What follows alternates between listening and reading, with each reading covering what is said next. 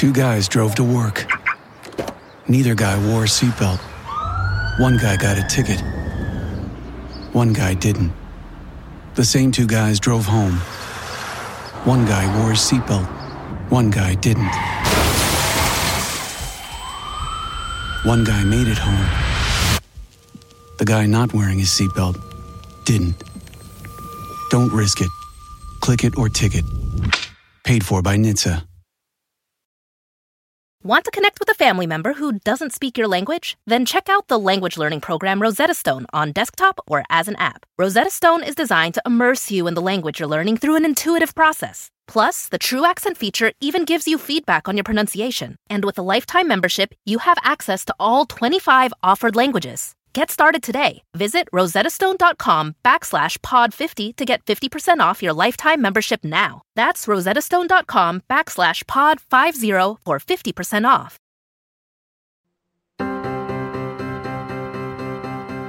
I'm LeVar Burton, and this is LeVar Burton Reads.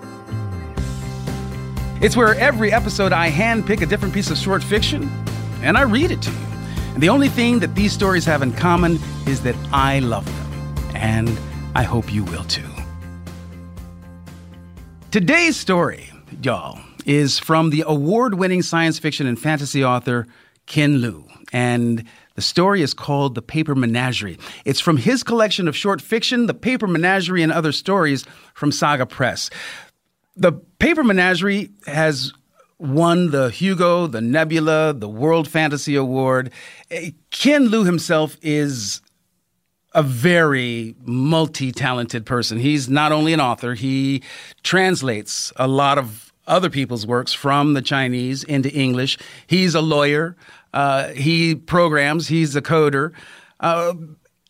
He writes all kinds of speculative fiction, from hard sci-fi to fantasy.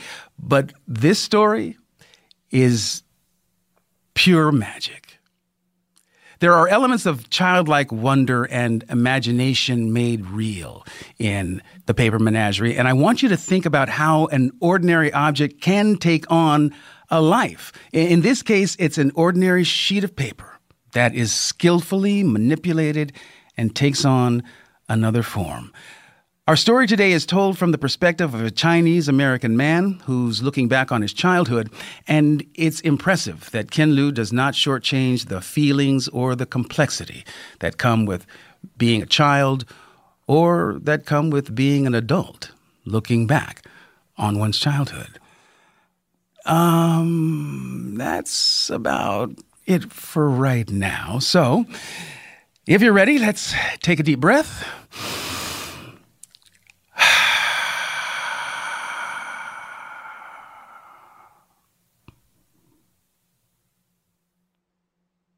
The Paper Menagerie by Ken Liu.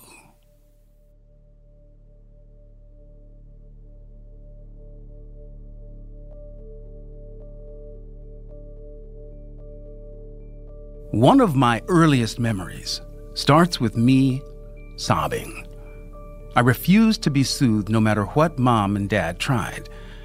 Dad gave up and left the bedroom, but Mom took me into the kitchen and sat me down at the breakfast table. Can, she said, as she pulled a sheet of wrapping paper from on top of the fridge. For years, Mom carefully sliced open the wrappings around Christmas gifts and saved them on top of the fridge in a thick stack. She set the paper down, plain side facing up, and began to fold it. I stopped crying and watched her, curious. She turned the paper over and folded it again. She pleated, packed, tucked, rolled, and twisted until the paper disappeared between her cupped hands.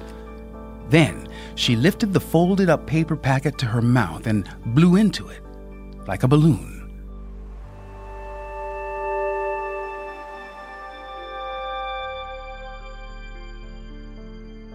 Can, she said. Lao Hu. She put her hands down on the table and let go.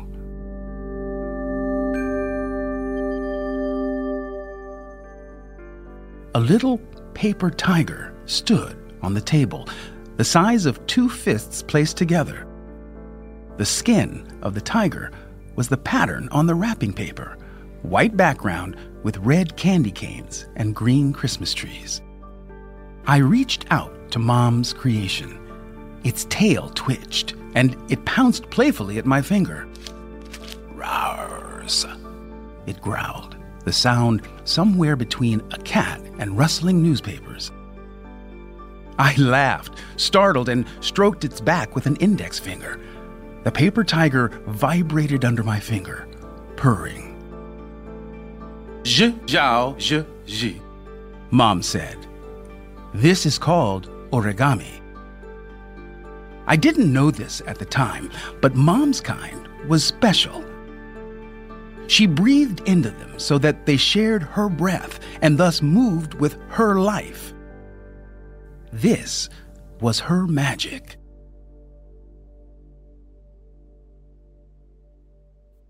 Dad had picked Mom out of a catalog. One time, when I was in high school, I asked Dad about the details. He was trying to get me to speak to Mom again. He had signed up for the introduction service back in the spring of 1973. Flipping through the pages steadily, he had spent no more than a few seconds on each page until he saw the picture of Mom. I've never seen this picture. Dad described it. Mom was sitting in a chair, her side to the camera, wearing a tight green silk cheongsam. Her head was turned to the camera so that her long black hair was draped artfully over her chest and shoulder. She looked out at him with the eyes of a calm child. "That was the last page of the catalog I saw," he said.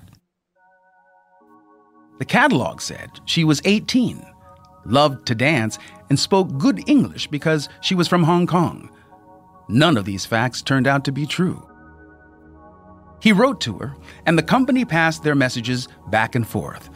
Finally, he flew to Hong Kong to meet her. The people at the company had been writing her responses.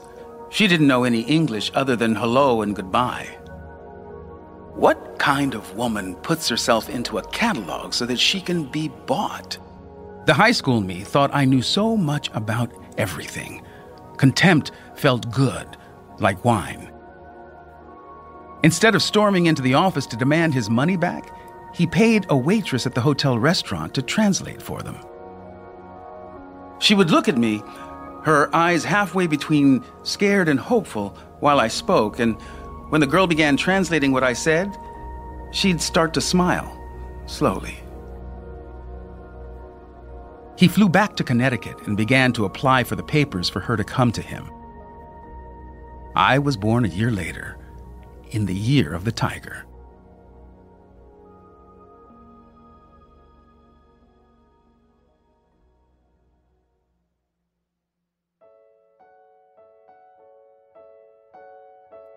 At my request, Mom also made a goat, a deer, and a water buffalo out of wrapping paper. They would run around the living room while Lao He chased after them, growling. When he caught them, he would press down until the air went out of them and they became just flat, folded-up pieces of paper. I would then have to blow into them to reinflate them so they could run around some more. Sometimes the animals got into trouble. Once, the water buffalo jumped into a dish of soy sauce on the table at dinner. He wanted to wallow like a real water buffalo. I picked him out quickly, but the capillary action had already pulled the dark liquid high up into his legs. The sauce-softened legs would not hold him up, and he collapsed onto the table. I dried him out in the sun, but his legs became crooked after that, and he ran around with a limp. Mom eventually wrapped his legs in saran wrap so that he could wallow to his heart's content, just not in soy sauce. Also, Lao He liked to pounce at sparrows when he and I played in the backyard. But one time, a cornered bird struck back in desperation and tore his ear. He whimpered and winced as I held him, and Mom patched his ear together with tape. He avoided birds after that. And then, one day, I saw a TV documentary about sharks and asked Mom for one of my own. She made the shark, but he flapped about on the table unhappily. I filled the sink with water and put him in. He swam around and around, happily. However, after a while he became soggy and translucent and slowly sank to the bottom, the folds coming undone.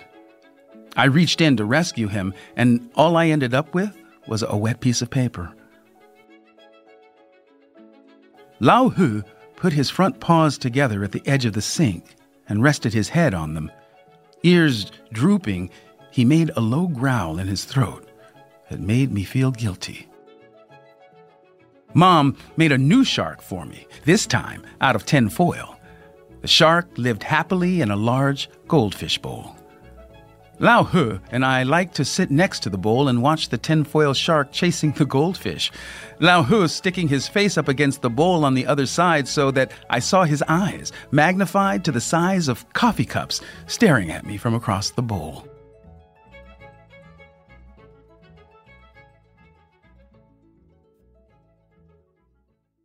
When I was 10, we moved to a new house across town.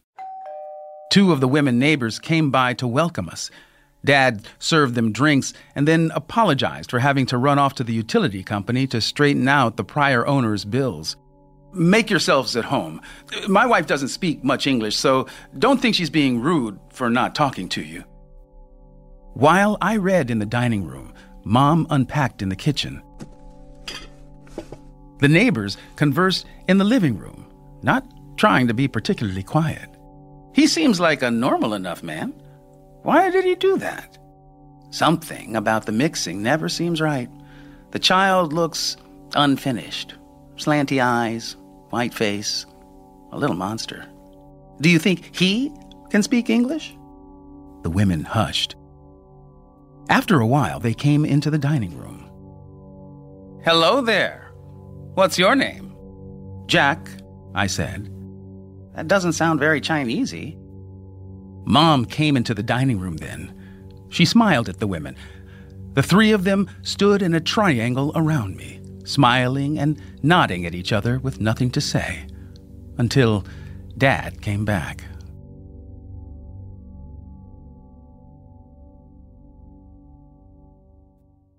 Mark, one of the neighborhood boys, came over with his Star Wars action figures. Obi-Wan Kenobi's lightsaber lit up and he could swing his arms and say in a tinny voice, "Use the Force." I didn't think the figure looked much like the real Obi-Wan at all. Together, we watched him repeat this performance 5 times on the coffee table. Can he do anything else? I asked. Mark was annoyed by my question. Look at all the details, he said. I looked at the details. I wasn't sure what I was supposed to say. Mark was disappointed by my response. Show me your toys. I didn't have any toys, except my paper menagerie.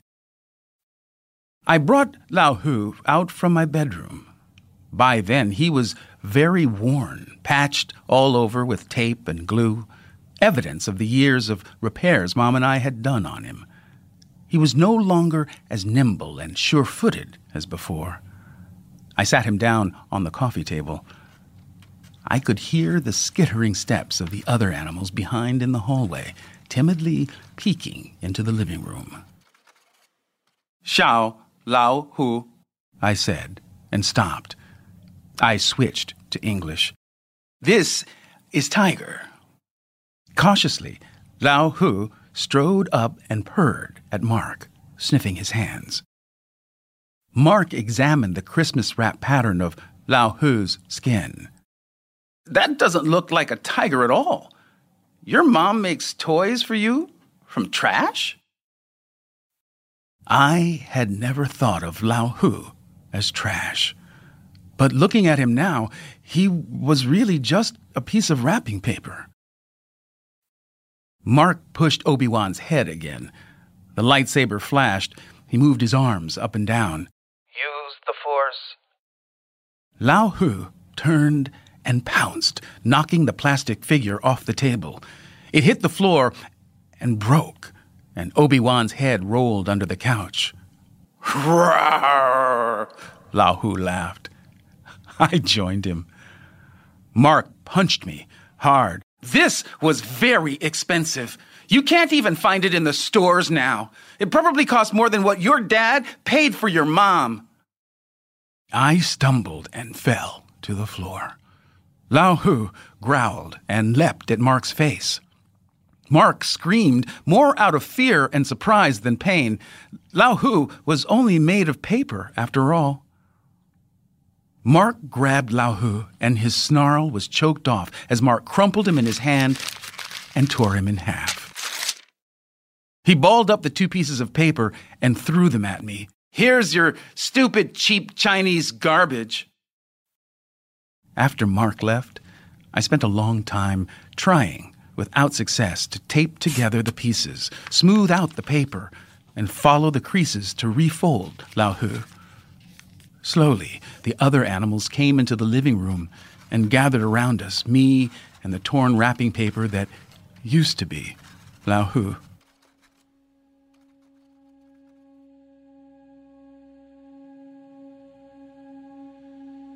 My fight with Mark didn't end there. Mark was popular at school. I never want to think again about the 2 weeks that followed. I came home that Friday at the end of the 2 weeks. 学校好吗? Mom asked. I said nothing and went to the bathroom. I looked into the mirror. I looked nothing like her. Nothing. At dinner, I asked Dad, "Do I have a chink face?" Dad put down his chopsticks. Even though I had never told him what happened in school, he seemed to understand. He closed his eyes and rubbed the bridge of his nose. "No, you don't." Mom looked at Dad, not understanding. She looked back at me. 啥叫 chink? English, I said. Speak English. She tried. What happened? I pushed the chopsticks and the bowl before me away. Stir-fried green peppers with 5-spice beef. We should eat American food. Dad tried to reason. A lot of families cook Chinese sometimes. We are not other families. I looked at him. Other families don't have moms who don't belong. He looked away. And then he put a hand on Mom's shoulder. I'll get you a cookbook. Mom turned to me. Boo, how should... English, I said, raising my voice. Speak English. Mom reached out to touch my forehead, feeling for my temperature. Fa, sao, la. I brushed her hand away. I'm fine. Speak English. I was shouting. Speak English to him, Dad said to Mom. You knew this was going to happen someday. What did you expect? Mom dropped her hands to her side. She sat looking from Dad to me and back to Dad again. She tried to speak, stopped, and tried again, and stopped again. You have to, Dad said. I've been too easy on you. Jack needs to fit in. Mom looked at him. If I say love, I feel here. She pointed to her lips. If I say I feel here. She put her hand over her heart. Dad shook his head. You are in America. Mom hunched down in her seat, looking like the water buffalo when Lao Hu used to pounce on him and squeeze the air of life out of him. And I want some real toys.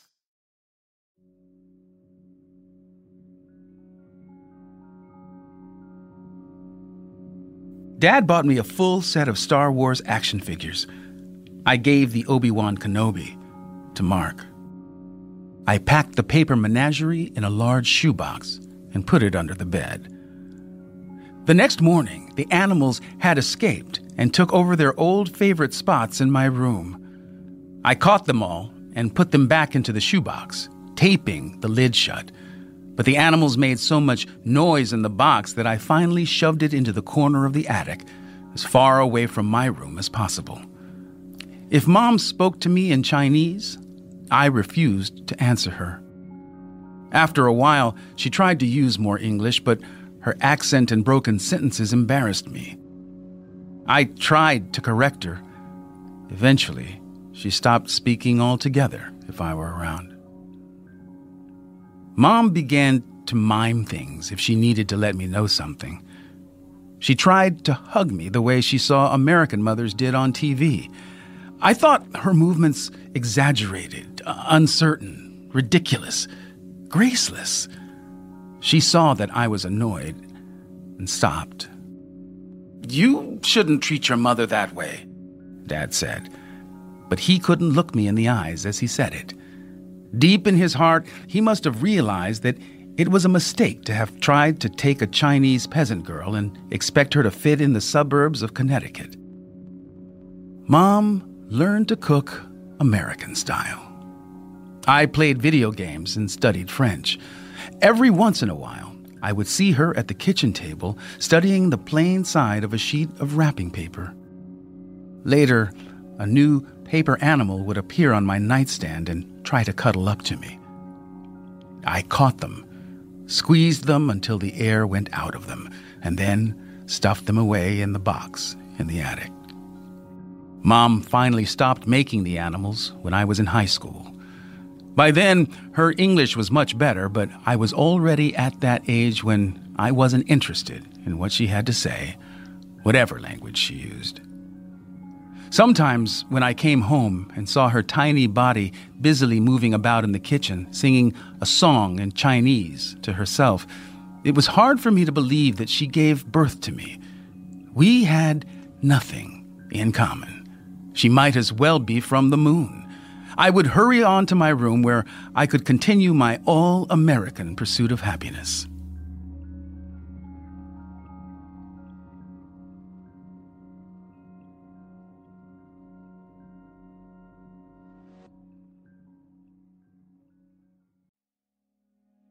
The next generation of influential Black voices can be found on NPR's new collection, Black Stories, Black Truths.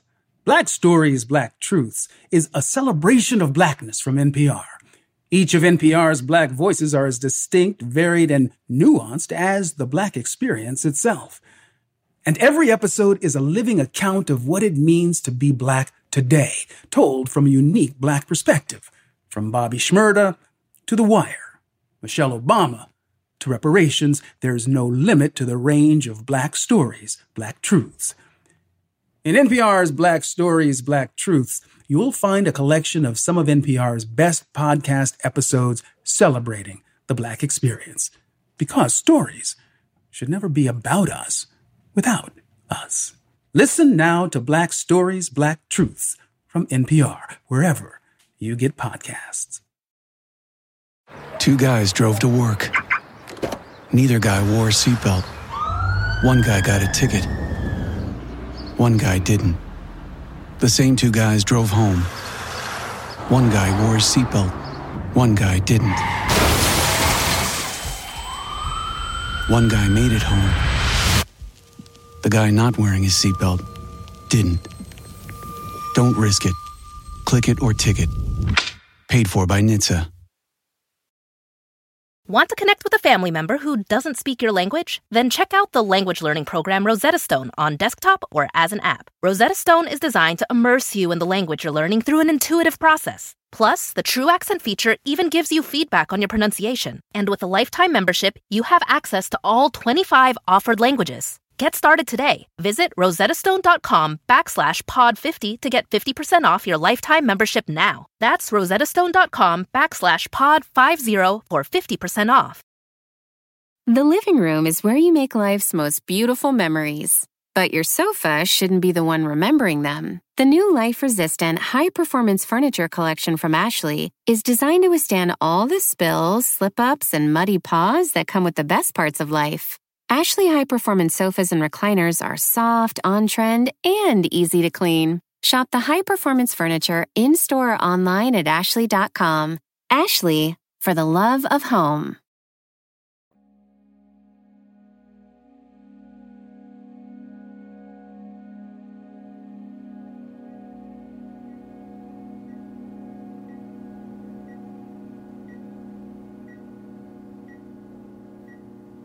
Dad and I stood one on each side of Mom, lying on the hospital bed. She was not yet even 40, but she looked much older. For years, she had refused to go to the doctor for the pain inside her that she said was no big deal.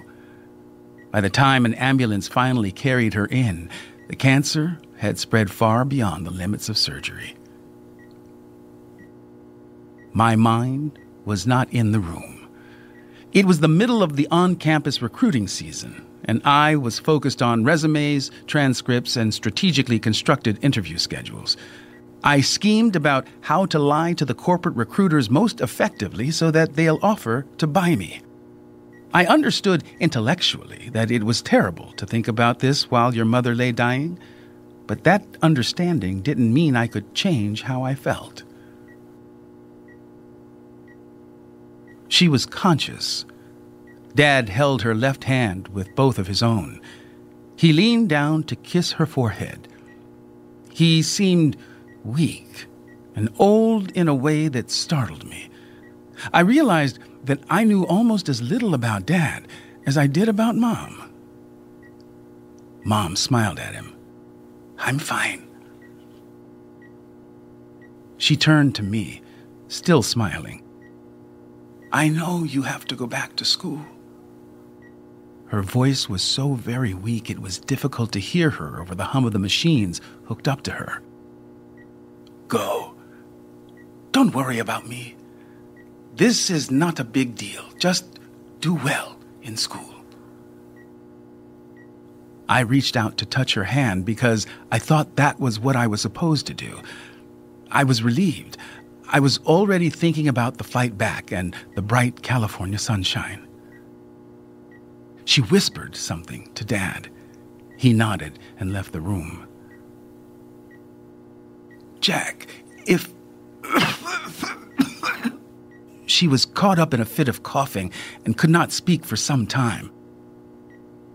"If I don't make it, don't be too sad and hurt your health. Focus on your life. Just keep that box you have in the attic with you, and every year at Qingming, just take it out and think about me. I'll be with you always." Qingming was the Chinese festival for the dead. When I was very young, Mom used to write a letter on Qingming to her dead parents back in China, telling them the good news about the past year of her life in America. She would read the letter out loud to me, and if I made a comment about something, she would write it down in the letter too. Then she would fold the letter into a paper crane and release it, facing west. We would then watch as the crane flapped its crisp wings on its long journey west, towards the Pacific, towards China, towards the graves of Mom's family. It had been many years since I last did that with her. "I don't know anything about the Chinese calendar," I said. "Just rest, Mom. Just keep the box with you and open it once in a while. Just open..." She began to cough again. "It's okay, Mom." I stroked her arm, awkwardly. "Hi, there. Mama, ni." Her cough took over again. An image from years ago flashed into my memory. Mom saying, "I," and then putting her hand over her heart. "All right, Mom. Stop talking."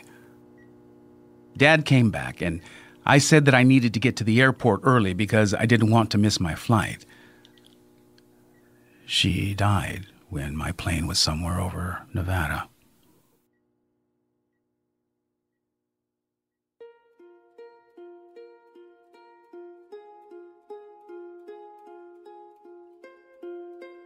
Dad aged rapidly after Mom died. The house was too big for him and had to be sold. My girlfriend Susan and I went to help him pack and clean the place. Susan found the shoebox in the attic. The paper menagerie, hidden in the uninsulated darkness of the attic for so long, had become brittle, and the bright wrapping paper patterns had faded. "I've never seen origami like this," Susan said. "Your mom was an amazing artist." The paper animals did not move. Perhaps whatever magic had animated them stopped when Mom died. Or perhaps I had only imagined that these paper constructions were once alive. The memory of children could not be trusted.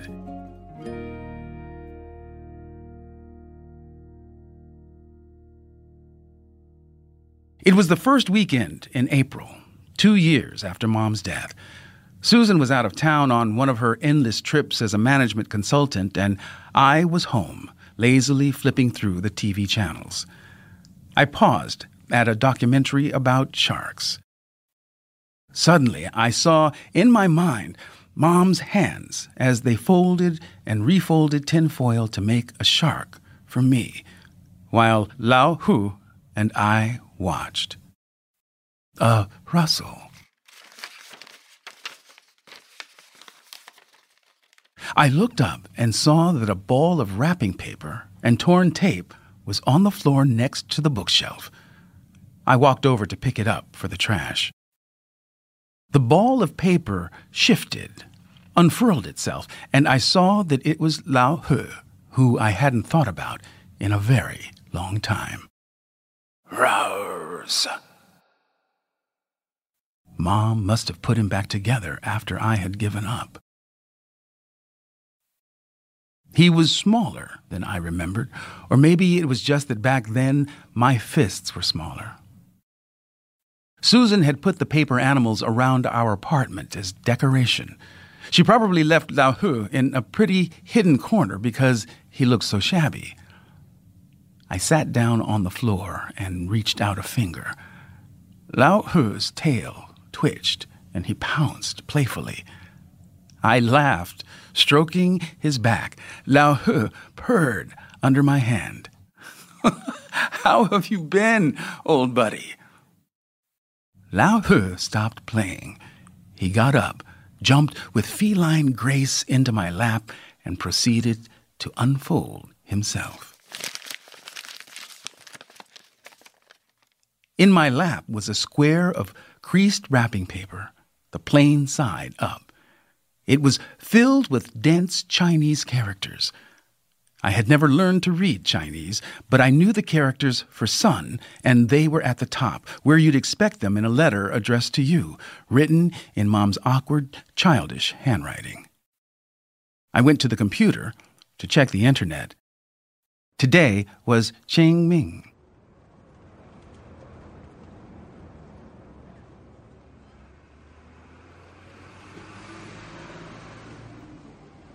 I took the letter with me downtown, where I knew the Chinese tour buses stopped. I stopped every tourist, asking, "Nin hui du songhuin ma?" Can you read Chinese? I hadn't spoken Chinese in so long that I wasn't sure if they understood. A young woman agreed to help. We sat down on a bench together, and she read the letter to me aloud. The language that I had tried to forget for years came back, and I felt the words sinking into me, through my skin, through my bones, until they squeezed tight around my heart. Son, we haven't talked in a long time. You are so angry when I try to touch you that I'm afraid, and I think maybe this pain I feel all the time now is something serious. So I decided to write to you. I'm going to write in the paper animals I made for you that you used to like so much. The animals will stop moving when I stop breathing, but if I write to you with all my heart, I'll leave a little of myself behind on this paper, in these words.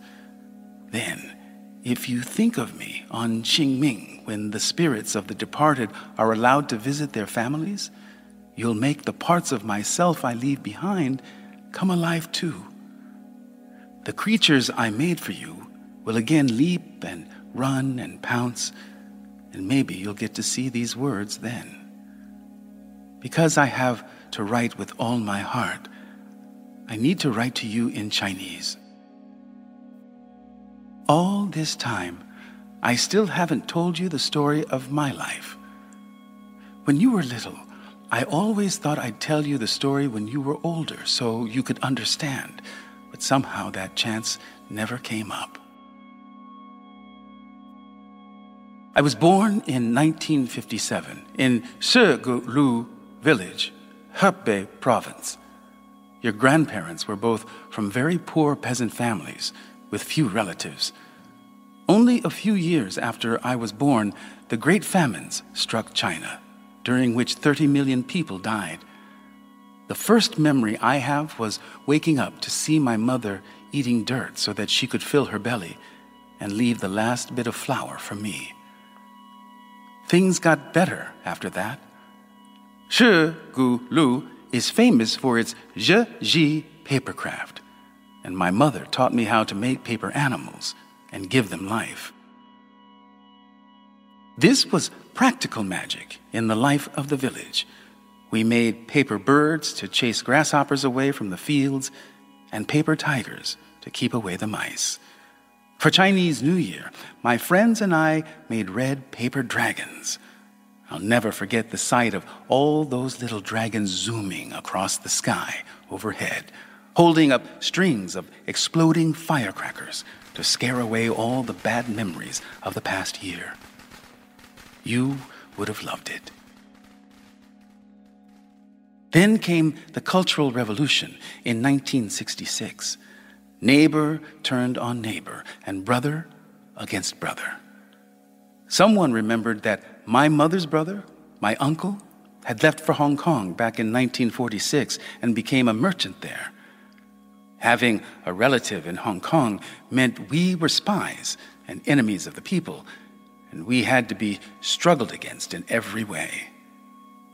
Your poor grandmother, she couldn't take the abuse and threw herself down a well. Then some boys with hunting muskets dragged your grandfather away one day into the woods, and he never came back. There I was, a 10-year-old orphan. The only relative I had in the world was my uncle in Hong Kong. I snuck away one night and climbed onto a freight train going south. Down in Guangdong province a few days later, some men caught me stealing food from a field.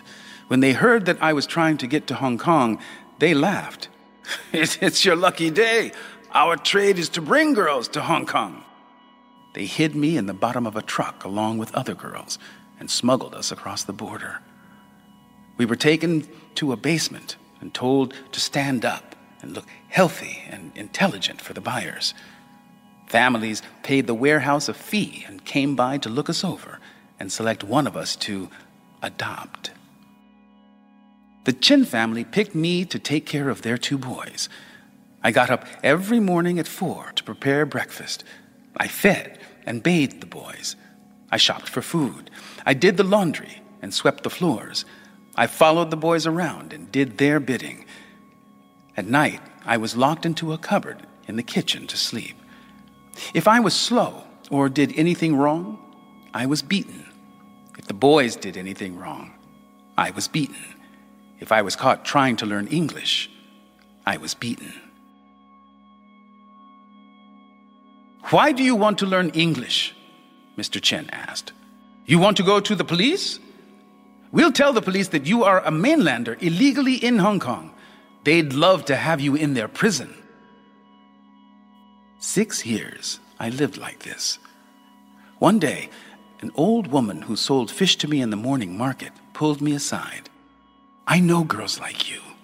How old are you now? 16? One day, the man who owns you will get drunk, and he'll look at you and pull you to him, and you can't stop him.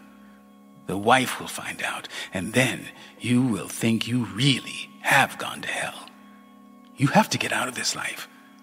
I know someone who can help." She told me about American men who wanted Asian wives. If I can cook, clean, and take care of my American husband, he'll give me a good life. It was the only hope I had. And that was how I got into the catalog with all those lies and met your father. It is not a very romantic story, but it is my story. In the suburbs of Connecticut, I was lonely. Your father was kind and gentle with me, and I was very grateful to him, but no one understood me, and I understood nothing. But then you were born. I was so happy when I looked into your face and saw shades of my mother, my father, and myself. I had lost my entire family, all of Shigulu, everything I ever knew and loved. But there you were, and your face was proof that they were real. I hadn't made them up. Now I had someone to talk to. I would teach you my language, and we could together remake a small piece of everything that I loved and lost. When you said your first words to me in Chinese that had the same accent as my mother and me, I cried for hours. When I made the first Zhe animals for you and you laughed, I felt there were no worries in the world. You grew up a little, and now you could even help your father and I talk to each other. I was really at home now. I finally found a good life. I wished my parents could be here so that I could cook for them and give them a good life too. But my parents were no longer around. You know what the Chinese think is the saddest feeling in the world? It's for a child to finally grow the desire to take care of his parents, only to realize that they were long gone. Son, I know that you do not like your Chinese eyes, which are my eyes. I know that you do not like your Chinese hair, which is my hair. But can you understand how much joy your very existence brought to me? And can you understand how it felt when you stopped talking to me and won't let me talk to you in Chinese? I felt like I was losing everything all over again.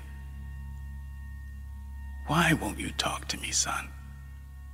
The pain makes it hard to write.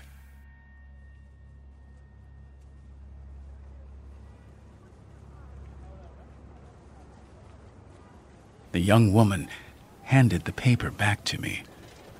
I could not bear to look into her face. Without looking up, I asked for her help in tracing out the character for I on the paper below Mom's letter. I wrote the character again and again on the paper, intertwining my pen strokes with her words. The young woman reached out and put a hand on my shoulder. Then she got up and left, leaving me alone with my mother. Following the creases, I refolded the paper back into Lao Hu. I cradled him in the crook of my arm, and as he purred, we began the walk home.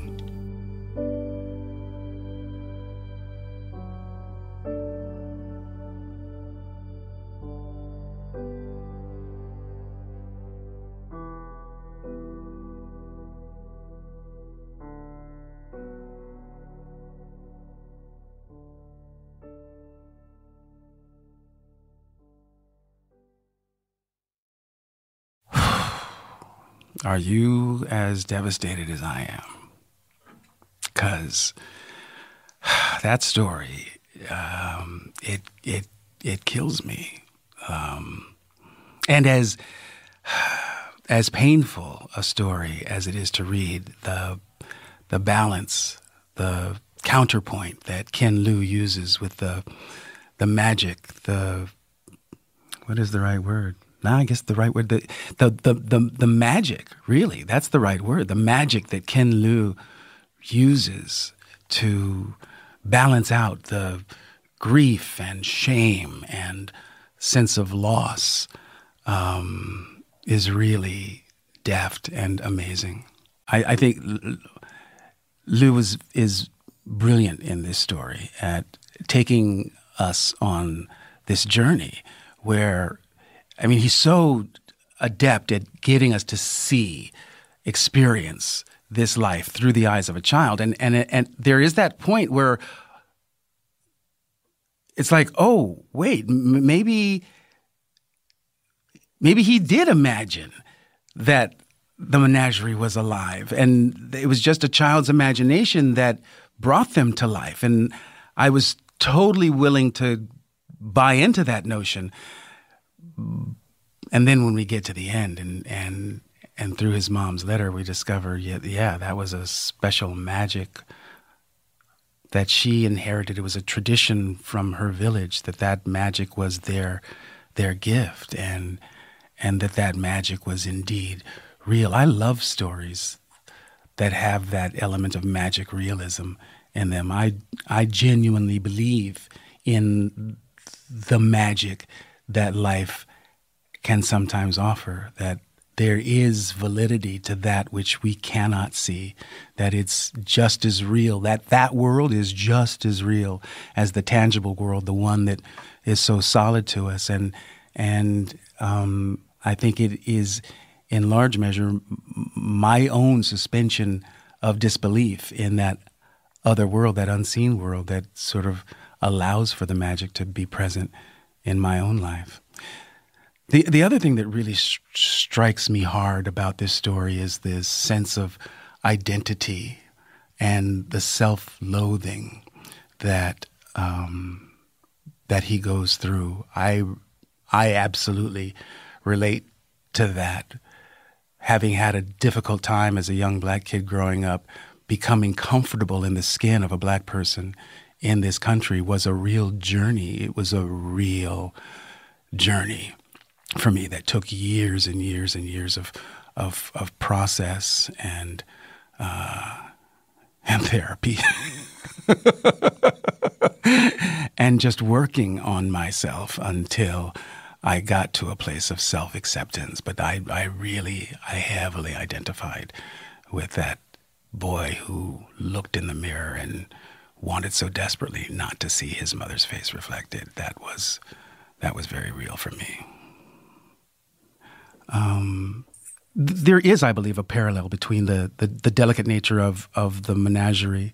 You know, the idea that they can be squeezed, the life can be squeezed out of them, but yet they can be reanimated, reinflated with the breath of life, and that parallel to the nature of relationships, how sometimes unintentionally, sometimes intentionally, we squeeze the life out of them. We just choke the possibility of love off out of whatever fear, jealousy, misunderstanding. And sometimes those relationships can be reanimated. They can be brought back to life. And sometimes we miss that opportunity, right? And I think that's for me, that's the main tragedy in this story, is that he only, there's a Joni Mitchell song that says, you don't know what you got till it's gone, right? They pay paradise and they put up a parking lot. Sometimes we are completely clueless as to the value of the most valuable things in our lives until they're no longer accessible to us.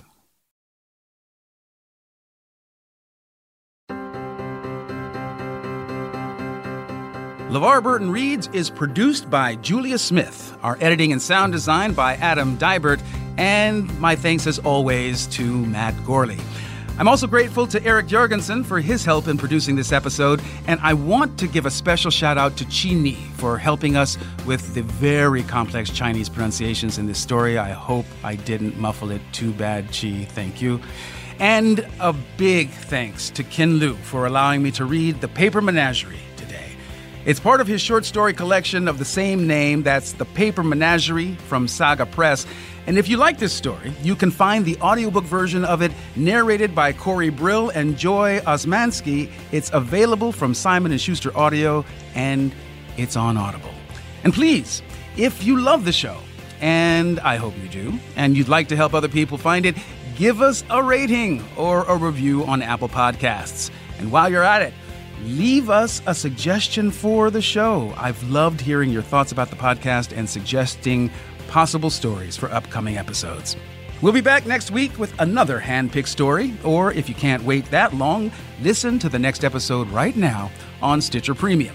All you have to do is go to stitcherpremium.com/LeVar, or if you're listening in Stitcher, just tap the menu button in your app and select Premium, and they'll slide you 1 month for free. LeVar Burton Reads is a production of Stitcher. Our executive producers are Chris Bannon and Ginny Radelet. I'm LeVar Burton, and you can find me on Twitter at LeVar Burton and LeVar.Burton on Instagram.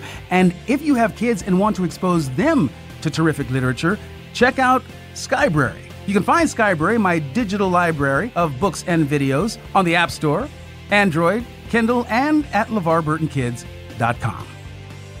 I'll see you next time, but you don't have to take my word for it.